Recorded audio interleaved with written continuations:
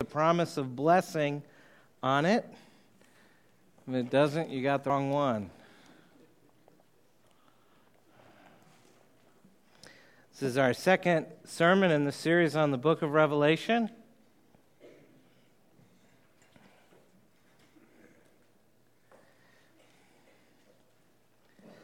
And this is proving to be a fascinating book. I don't know about you, but I'm finding myself just sort of amazed and just kind of reading and forget I'm supposed to actually be writing a sermon. So it's like, oh no, I got to go back and write something down. Turn with me to the book of Revelation, chapter 1. We're going to read the first 3 verses.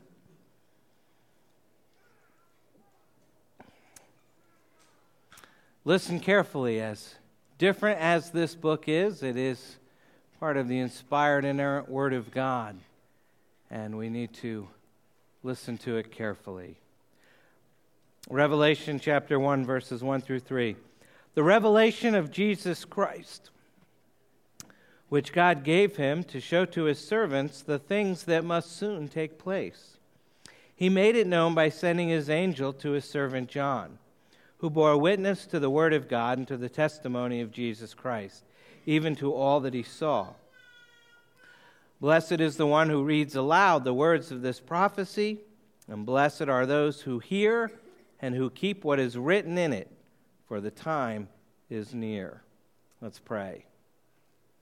Heavenly Father, again this week we dare to make our way through Revelation. So will you please help us? We know there's still a lot that we need to learn from your word so that it can have full impact in our lives. We know we're susceptible to our idols, to our sin, to our own selfishness, to our fears. So Lord, open our eyes and open our ears to truly hear and understand and apply this word to our lives. We want to be among those who are blessed for having spent time in this wonderful book. Help us to meet you in this book. Help us to see your Son in its words. Do this for each of us this morning in Jesus' name and for his glory. Amen. Amen. If it ever became illegal in our country, as it is in many countries today, to own a complete copy of the Bible, I mean, even if the authorities allowed me to own just one book of the Bible for personal use, I think I would keep the last book. I think I would keep the book of Revelation. Why? Because I've come to believe that no other book of the Bible presents the gospel as powerfully as this book does.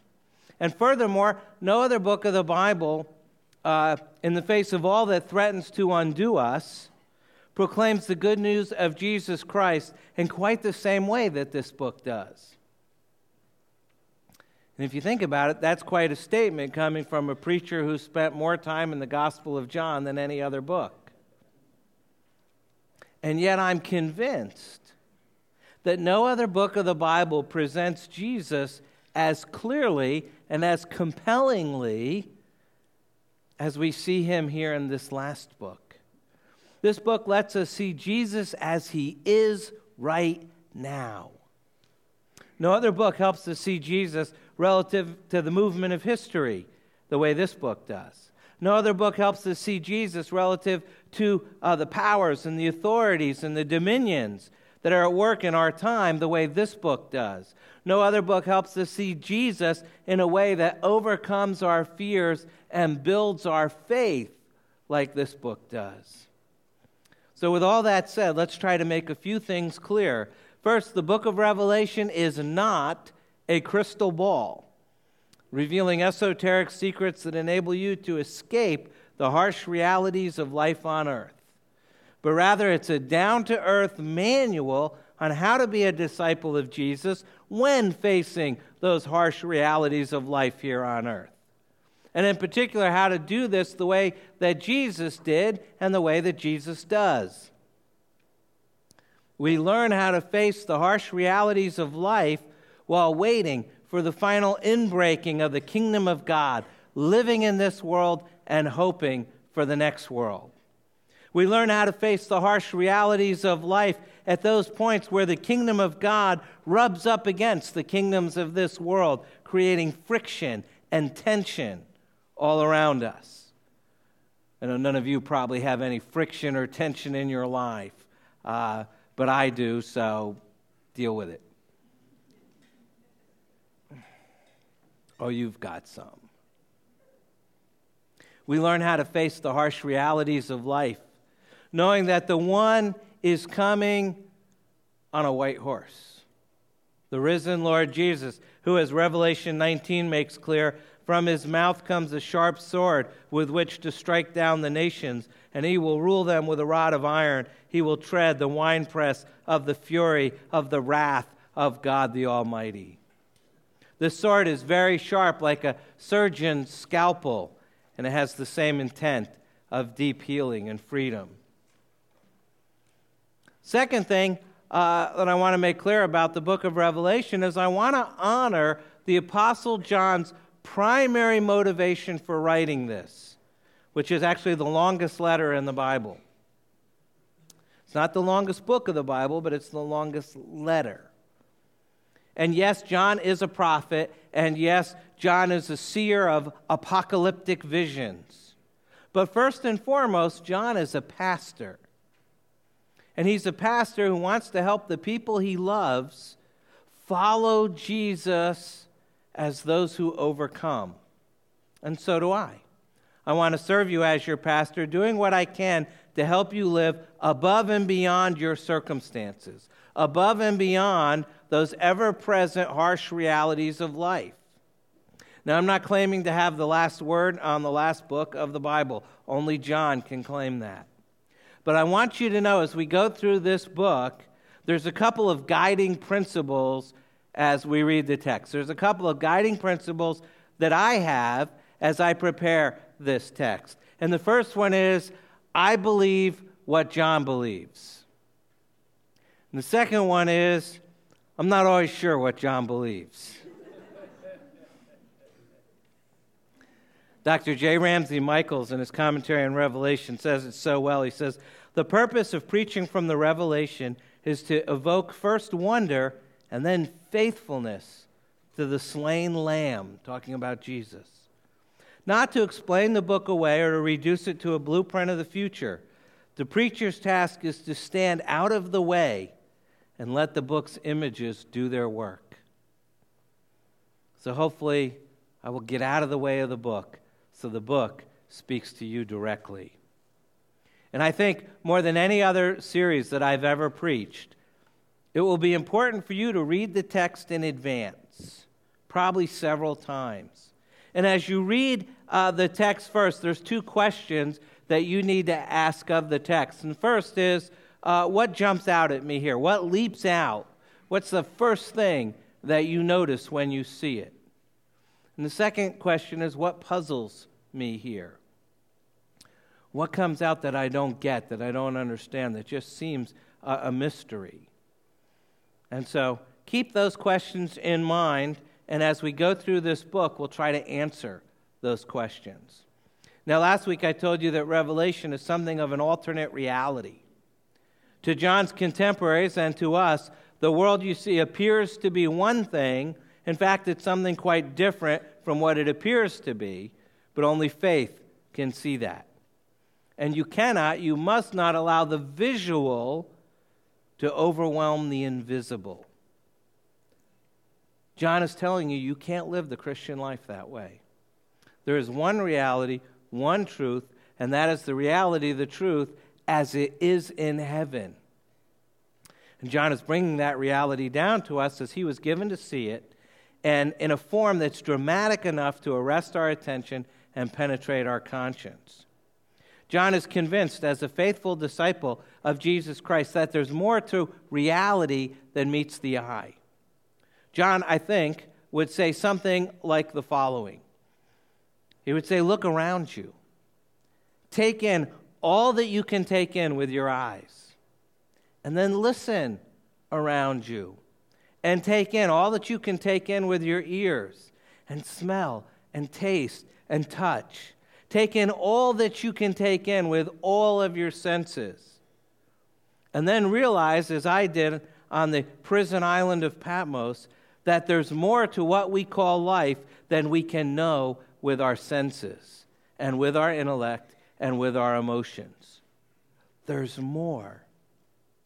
And it's the purpose of Revelation, this down-to-earth, this worldly pastoral purpose, is to open all that up more. Is to open up the more of life, to open up what goes beyond our senses, to teach us that there's more to this moment than we can know, and to see Jesus as we have never seen him before. And so in our study of Revelation, by keeping our focus on God's revelation of Jesus, then our primary concern, our primary focus in understanding this book will be on the present work of Jesus right now for his people, and the hope and the grace and the strength that this revelation brings to us today in the midst of all of our struggles in a difficult world. So let's dive in and turn to our text, Revelation chapter 1, starting at verse 1 with the revelation of Christ. That should be the first blank there, the revelation of Christ.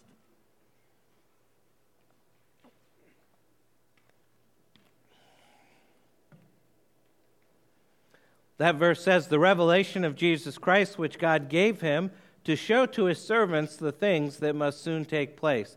Now, since we spent all of last week looking at this verse in great detail, I'm not going to spend much time on it this morning. But it's a really important verse. And so if you missed last week's sermon, please go to our website and download it, because it sets the tone for the whole book. I was reading this week, preparing for this, and read Mark Driscoll, pastor of Mars Hill Church in Seattle. I really enjoy Mark Driscoll. I can't use most of his stuff because it's just, he's way out there. But I love listening to him. But he's the pastor of Mars Hill Church in Seattle, and in his book, Vintage Jesus, he writes about this verse, and he says, the book of Revelation is therefore an incredibly important book because it's a book about Jesus, no less than the four Gospels, and the primary book that reveals to us that picture of Jesus in heaven today as opposed to on the earth yesterday. Sadly, you'll get a sense of his style. Sadly, the book of Revelation has become the fishing pond for Christian wingnuts with an affinity for goofy charts to string together endless debates about what the mark of the beast is and who the Antichrist is and whether or not locusts are really code words for Black Hawk helicopters. Such people need both new hobbies and the right meds. Revelation is a book about Jesus and emphatically declares that in this opening verse, the opening line of the book describes the entire book as the revelation of Jesus Christ. And that verse continues by telling us that God has made the revelation, he has given the revelation of Jesus Christ. He has made it known to the servant of Christ. The servant of Christ, the end of verse 1 and verse 2. It says, he made it known by sending his angel to his servant John, who bore witness to the word of God and to the testimony of Jesus Christ, even to all that he saw. Now this is the Apostle John, the son of Zebedee, Matthew 4, the brother of the Apostle James, Mark 1, Jesus' first cousin through his mother Salome, who was Mary's sister. We see that in Mark 15 and 16. He's a fisherman. We see that in all the Gospels. He was one of the inner circle of three with Peter and James, Luke 9. He is the disciple whom Jesus loved, John 13. He is the bishop of Ephesus, and now he's a prisoner on the island of Patmos, which we'll see in our chapter in verse 9. And in 90 to 96 A.D., John, by then the last living apostle. Now, if you've been here for any length of time, you know we've preached all of John. So we started a couple years ago or more with the Gospel of John. We spent a few weeks there. like about 60. And then we did 1st, 2nd, and 3rd John. And all of John was written after everything else. So when all the Bible was done, they went to the last living apostle. Said, John, you need to put this down into writing. Everybody else is gone. You're the last one. And so he wrote his 3 letters. And then he wrote his gospel. And now he's on this island. And he's going to give us Revelation. And by this time, he's ministering to the 2nd generation of Christians in the city of Ephesus. Not the 1st generation. Not the people that knew Jesus. This is now the 2nd generation of Christians. And John's like the last one of the 1st generation. But at the same time, the Romans elected their 9th Caesar, Domitian. He gave him the title. The Romans gave this Caesar, Domitian, the title, our Lord and God.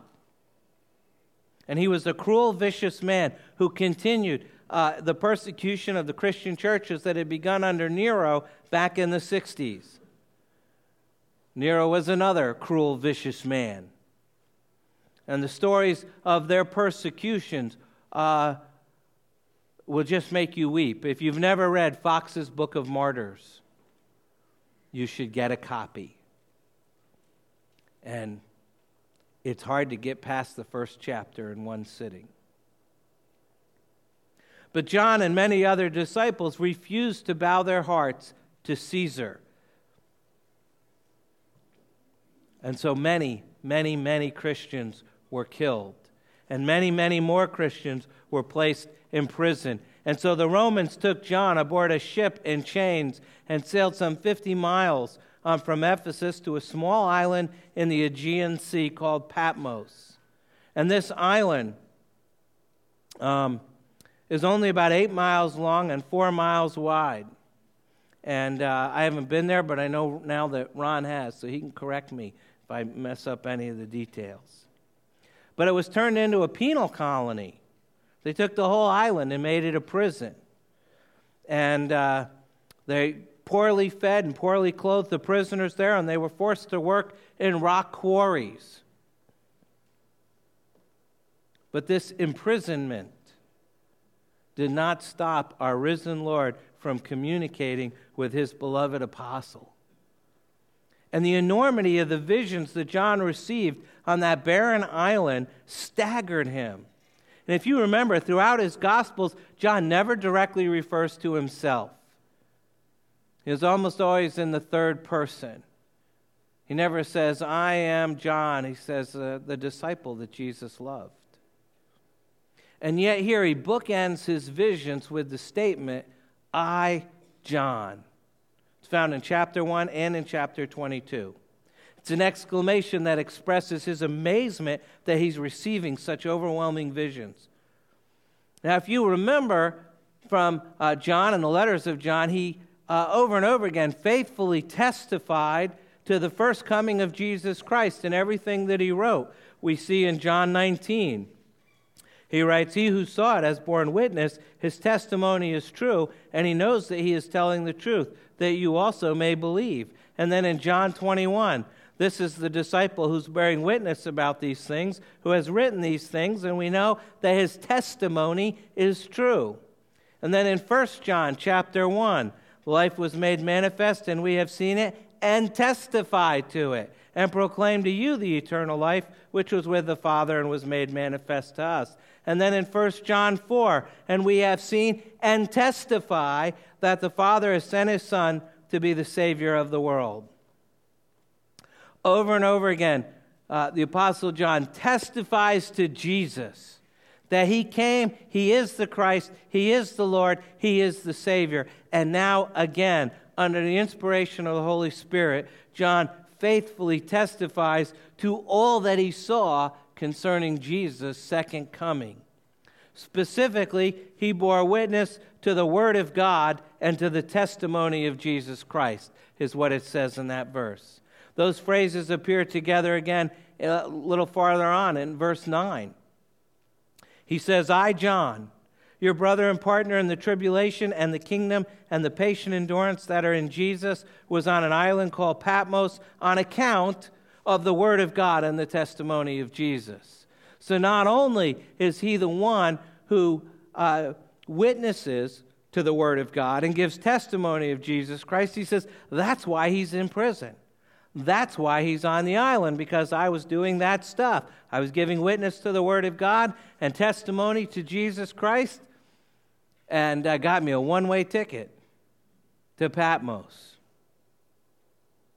The word of God expressed in the book of Revelation is the testimony about the coming glory of Jesus Christ given to the church and recorded by this faithful witness, John. And as God the Father knew who John was, and he knew where John was, he knew the difficult circumstances that John was living in, and so he's aware of who we are. He's aware of where we are, and he's aware of any difficult circumstances that many of us are facing at this very moment. We're now living in a spiritually dark and immoral world system with enemies who hate Jesus on every hand. And yet our living Lord says he wants to bless us with comfort and courage when we're willing to hear and take to heart the words of this prophecy. And that blessing we get in verse 3, which is the promise of Christ. The promise of Christ, verse 3. Blessed is the one who reads aloud the words of this prophecy, and blessed are those who hear and who keep what is written in it, for the time is near. Sort of 3 points that we get out of this verse. And the first one of the first things we see here in Revelation, as John says in this verse, is that it's a prophecy. This is especially emphasized in the book by being said at the very beginning and at the very end. There's actually 4 things that appear in chapter 1 and in chapter 22. And that's, we learned to call that, it's a literary device called an inclusio, which means it's a statement at the beginning and at the end that tells us something about everything in the middle. And so one of the things he's telling us is everything in the middle is a prophecy. He's also telling us that there's blessing, and he's telling us that John is the one who is giving this to us, which is sort of to authenticate it. At the end of Revelation, again, we see this book referred to as a prophecy. Revelation 22, verse 7, "Behold, I am coming soon. Blessed is the one who keeps the words of the prophecy of this book." And then verses 18 and 19, "I warn everyone who hears the words of the prophecy of this book. If anyone adds to them, God will add to him the plagues described in this book. And if anyone takes away from the words of the book of this prophecy, God will take away his share in the tree of life and in the holy city, which are described in this book." And by prophecy is meant certainly the disclosure of the future, as verse 1 has already indicated, and as we will read again at the end in Revelation 22, verse 6. "He said to me, these words are trustworthy and true, and the Lord, the God of the spirits of the prophets, has sent his angel to show his servants what must soon take place." So he uses the same phrase at the beginning of the book and at the end of the book. But prophecy, as we know, is not only the prediction of the future, but it's also the authoritative proclamation of the meaning of the present. And it's the authoritative proclamation of the obligations of God's people in the present. In short, most of the time, prophecy is simply preaching. And the prophets of the Old Testament were preachers even more than they were predictors of the future.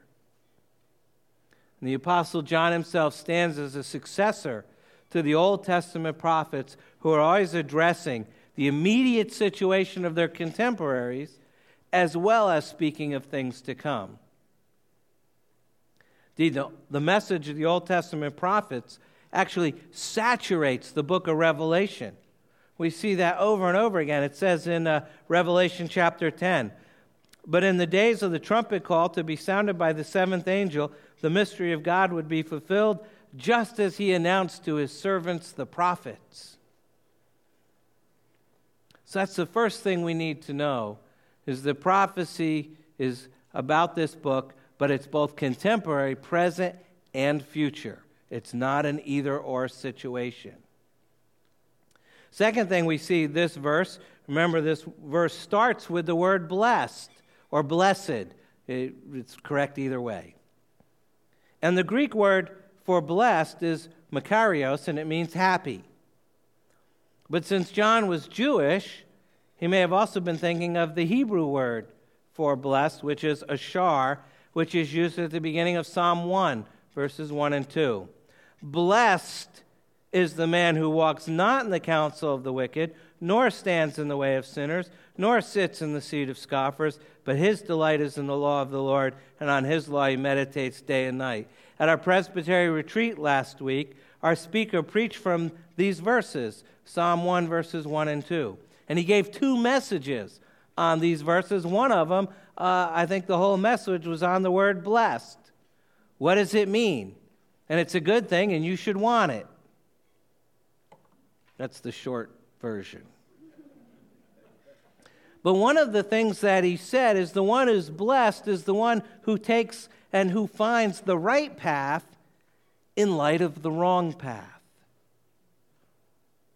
And how blessed then is the one who not only hears but takes to heart what is written in this prophecy, because it is always the right path in the face of many wrong paths. This word is from the heart and mind of God. And obedience to this truth results in personal blessing. For in this prophecy are the secrets of how to live for Jesus in the difficult days to come. And so the Apostle John pronounces this blessing upon all those who read the words of this prophecy. For these words are the word of God and the testimony of Jesus Christ. And this blessing extends to those who hear these words and who take them to heart, because the time is near. Since Revelation is a circular letter, it's intended to be read aloud in all 7 of the churches that it was addressed to. So, they would read it in this church A, and then the next Sunday they take it to church B, and it would get read in all the churches.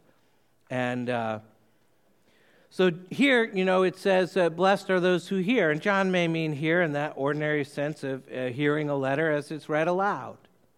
But given the stress upon taking what is heard to heart, I think hearing is probably used in the sense of hearing not merely as listening to the words, but truly hearing and believing and taking comfort in the testimony of Jesus Christ, which is being revealed.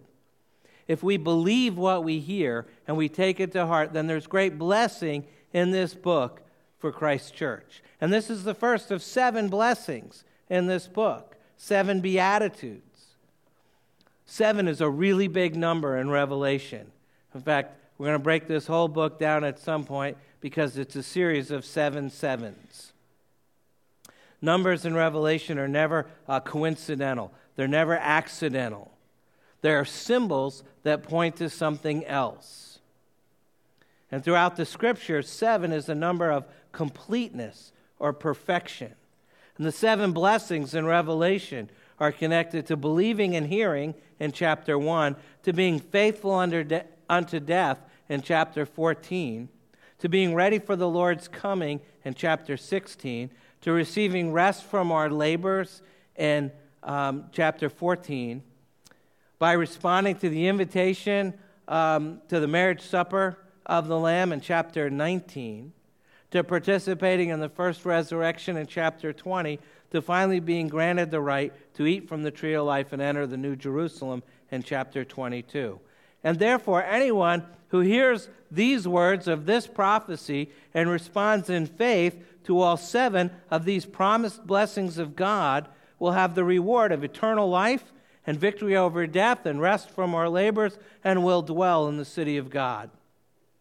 In other words, they will receive their 7-fold inheritance that is ours in Christ, completeness, and obtain every blessing that God has for his people, perfection. So that's the second point. There's a promise of blessing. It is a prophecy, but it applies to both the present and the future. And if you hear it and believe it and keep it, there is a promise of blessing. This is the only book in the Bible that opens with a promise of blessing that says if you read it and hear it and keep it, you will be a blessed person. You'll have a blessed life. Why don't we read this more often? Don't you want a blessed life? There's one book that says, read it, hear it, keep it, you'll be blessed. We say, oh, that one's too hard for me. I don't actually need any blessing in my life. I'm doing pretty well, thank you very much. That's idiotic. We have a promise of God for blessing. We should be spending more time in this book, not less. And then the last thing that we get out of this verse is there's a sense of urgency to the book of Revelation, because verse 3 ends with this phrase, for the time is near. Does this mean that the predicted events of this final book are to take place within the span of John's lifetime and that of his readers? Perhaps, if so, it will radically alter and affect the way we look at this book, the way we understand it, and some people interpret Revelation just that way, assigning much of its contents to a description of the downfall of Jerusalem at the hands of the Roman Empire in the time of Nero in 70 A.D., just after Nero. This means, of course, that the book would have to be written before that date. Others observe that near is a relative term and could mean that when the time comes, the predicted events will take place in a relatively brief time span. It allows for a later dating of the book, the more traditional fulfillment of the persecutions in the reign of the Emperor Domitian around 96 AD. And one of the strongest evidences for that view is that's the view that's attested by one of the early church fathers, Irenaeus, who lived from approximately 130 AD to 200 AD. And so we always trust people who are closer to the event than we are, as a general rule. But now it's sufficient to note that either way, there is a sense of urgency. The time for the fulfillment of these things has arrived. A decisive moment in time has been reached. And that reiterates the truth taught in verse 1, that the events depicted in the book of Revelation will come soon, must soon take place. They're imminent. But there's a little trick in this phrase, for the time is near, because the word time doesn't translate chronos, which refers to time on a clock or on a calendar. We get the word chronology from it. But rather the word kairos, which refers to seasons or epochs or eras. And what he's saying is the next great era in God's redemptive history is near. The return of Christ is imminent. The next great event on God's prophetic calendar, that's always been the church's hope. Jesus commanded his followers to watch expectantly for his return. Luke 12, you also must be ready, for the Son of Man is coming at an hour you do not expect. The Apostle Paul wrote to the Romans, Romans 13, the night is far gone, the day is at hand. Hebrews 10, the writer of the Hebrews says, and let us consider how to stir up one another to love and good works, not neglecting to meet together as is the habit of some, but encouraging one another, and all the more as you see the day drawing near. James encouraged struggling believers with the reality that Christ's return is imminent, James 5. Be patient, therefore, brothers, until the coming of the Lord. You also be patient. Establish your hearts, for the coming of the Lord is at hand. Despite the skepticism of the scoffers, the Lord Jesus Christ will return, and his return is near. And you say, but it's 2009. It's been a long time. What's the deal? And we always have to be very careful to remember that God is not bound by space and time like we are. And you don't want to bring God down to our level and think he has to live under our rules. You remember in the Old Testament it says a day is like 1,000 years, and 1,000 years is like a day to the Lord? Yeah, he's saying, I'm not operating according to your day timer. In fact, you could show him all the plans in your daytimer. He'd probably laugh because he knows what's really going to happen.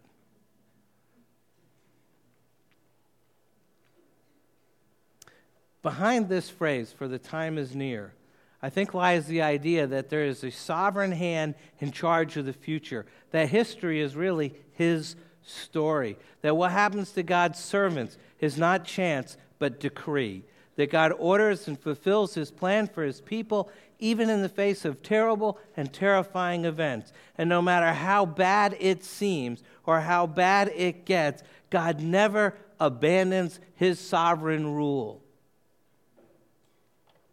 You know, my sons sometimes affectionately are known in our house as Crash and Smash. And they're forever running into something, falling off of something, or breaking something. And we regularly dash them off to the hospital. So much so, I find myself taking them to different emergency rooms so we don't get too well known at any one hospital. You know, you walk in, it's like, oh, we got your room right over here. Now, I never fail to grasp the urgency of the situation when something painful happens to them. No one has to tell me I should rush them to the doctor. I get that. Massive amounts of blood lead to urgency. But there's other things I need to be reminded of. For instance, conversations that we ought to have that I keep putting off, or sharing things that burden my heart, or just listening to them, which I never quite seem to have enough time or energy to do as much as I ought to do. And yet I believe those things are just as important as their physical well-being. Yet because those things don't seem quite so urgent, it's easy for me to put them off. Maybe you find yourself doing that. And one reason I mention this is to urge those of you who are parents to remember to make these things a priority in life. But I also hope that it illustrates what John is saying here about the place the Lord Jesus occupies in our life, because we frequently don't treat as urgent what the Scriptures say is urgent. We don't see lots of blood, we'll get around to it. But the Bible says this is urgent. And one of the reasons we're going to get all those wild symbols and images and pictures is so we see lots of blood and get the message that this is urgent. Because obviously you're not getting it by me just telling you. So I'm going to show you. And your first reaction is going to be, where's the hospital? And we're going to get to those. These issues cannot wait. Our involvement with the things of Christ, our willingness to say what needs to be said, to obey what ought to be obeyed, to serve where we ought to serve, and to use our gifts cannot wait until we retire or to when things are more convenient. If we put them off, we will wake up one day and feel the awful loss of missed opportunities. The Lord's going to honor himself anyway, and somebody else will have the joy of it, but we'll miss out. We cannot help but sense the urgency that John brings to bear in this book. And that urgency becomes even more clear when we look at the fundamental issue. The fundamental issue. What is the issue being addressed here? It's simply this: whom will you worship? Someone once said that people are incurably religious, meaning we can't help but worship someone or something. So who will it be? The power of the present age or Jesus Christ? To whom will we give our allegiance? In the imagery of this book, to the beast with his seductive offer of pleasure and wealth, or to the slaughtered lamb with his offer of life? Who will we follow? Will we follow Babylon the harlot, or will we follow New Jerusalem the brides? What will shape my life? The kingdom of God and Jesus Christ, or humanity in rebellion against God? It turns out that all the 7 churches of Asia Minor to whom Revelation is first addressed are facing various degrees of persecution. The greatest danger is not persecution. It's spiritual complacency. And the last book of the Bible calls us to an all-out loyalty to the Lord in a world that's feverishly worshiping the beast. His excellent book on Revelation, Eugene Peterson suggests, we're not taught anything that we haven't already learned in the Bible. We're not discovering any new truth. We're simply being taught what the already revealed truth in a new way. He says, I don't read the Revelation to get additional information about the life of faith in Christ. I've read it all before in Law and Prophet and Gospel and Epistle. Everything in Revelation can be found in the previous 65 books of the Bible. The Revelation adds nothing of substance to what we already know. The truth of the gospel is already complete, revealed in Jesus Christ. There's nothing new to say on the subject, but there is a new way to say it. No new truth, but truth conveyed in a new way, in a way that penetrates deep and sticks inside. And I think we'll discover that we will receive more help in facing the harsh realities of life on earth from the book of Revelation than from any other book of the Bible.